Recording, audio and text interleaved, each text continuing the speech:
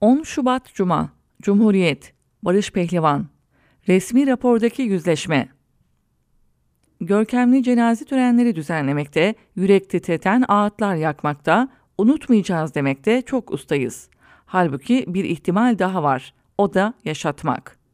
Önceki arka bahçede Sayıştay'ın AFAD raporlarını okudunuz. Yardım bilgilerinin sağlıklı tutulmadığını ve bağış paralarının akıbetinin belirsiz olduğunu öğrendiniz.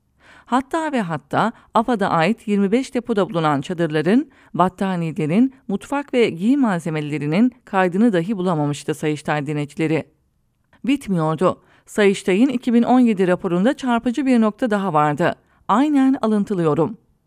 Depolarda dağıtılmayı bekleyen yardım malzemeleri miktarı, çeşidi başkanlıkta takip edilememektedir.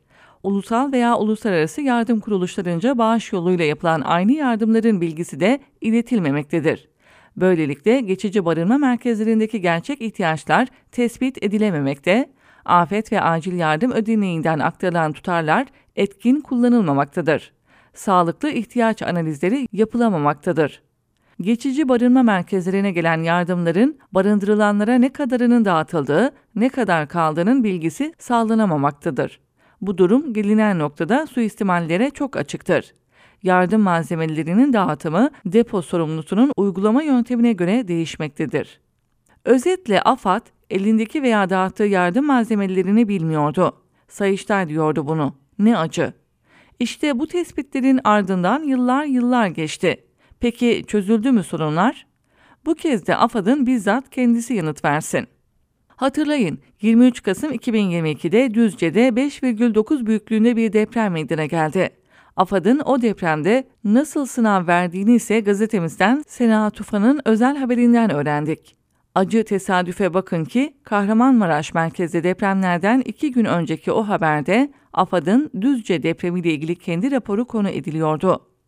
Ve maalesef ki AFAD daha geçen yıl can kaybının dahi olmadığı o depremde bakın hangi konularda sınıfta kalmıştı.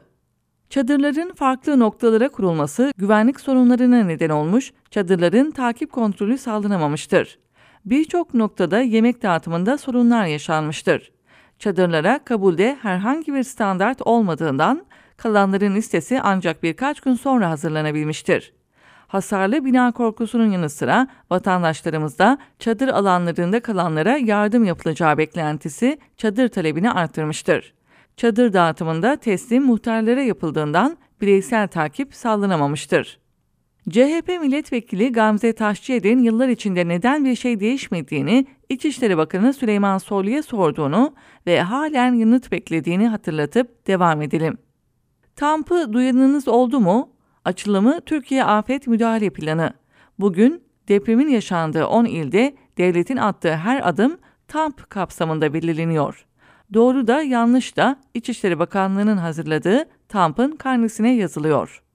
Peki bakın AFAD'ın kendi raporu Düzce depremi için neler diyor? TAMP kapsamında il ve ilçelerde yeterli koordinasyon sağlanamamıştır.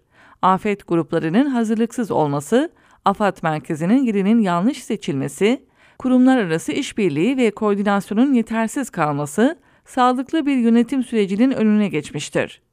TAMP, sağlıklı olarak işlemediğinden görev ve sorumluluklar ortada kalmış, kurul anlık çözüm üretme yoluna gitmiştir. Sahadan alınan bilgilere göre yöneticilerin doğru şekilde bilgilendirilmesi ve afet öncesinde planlandığı şekilde müdahalenin gerçekleştirilmesi gerekirken afet yönetim sürecinde yöneticiler anlık çözümler üretmek ve sonuçları kestirilemeyen durumlarla karşı karşıya kalmıştır. Her ne kadar senaryo 7.2 büyüklüğünde bir depreme göre hazırlanmış olsa da yapılan hazırlıkların büyük bir afetin müdahalesini karşılamadığı, personel, araç ve diğer kaynak kapasitesinin yeterli olmadığı anlaşılmaktadır. Sözün özü, devletin depremi resmi raporlarla ortada. Mesele bu enkazın nasıl kaldırılacağında.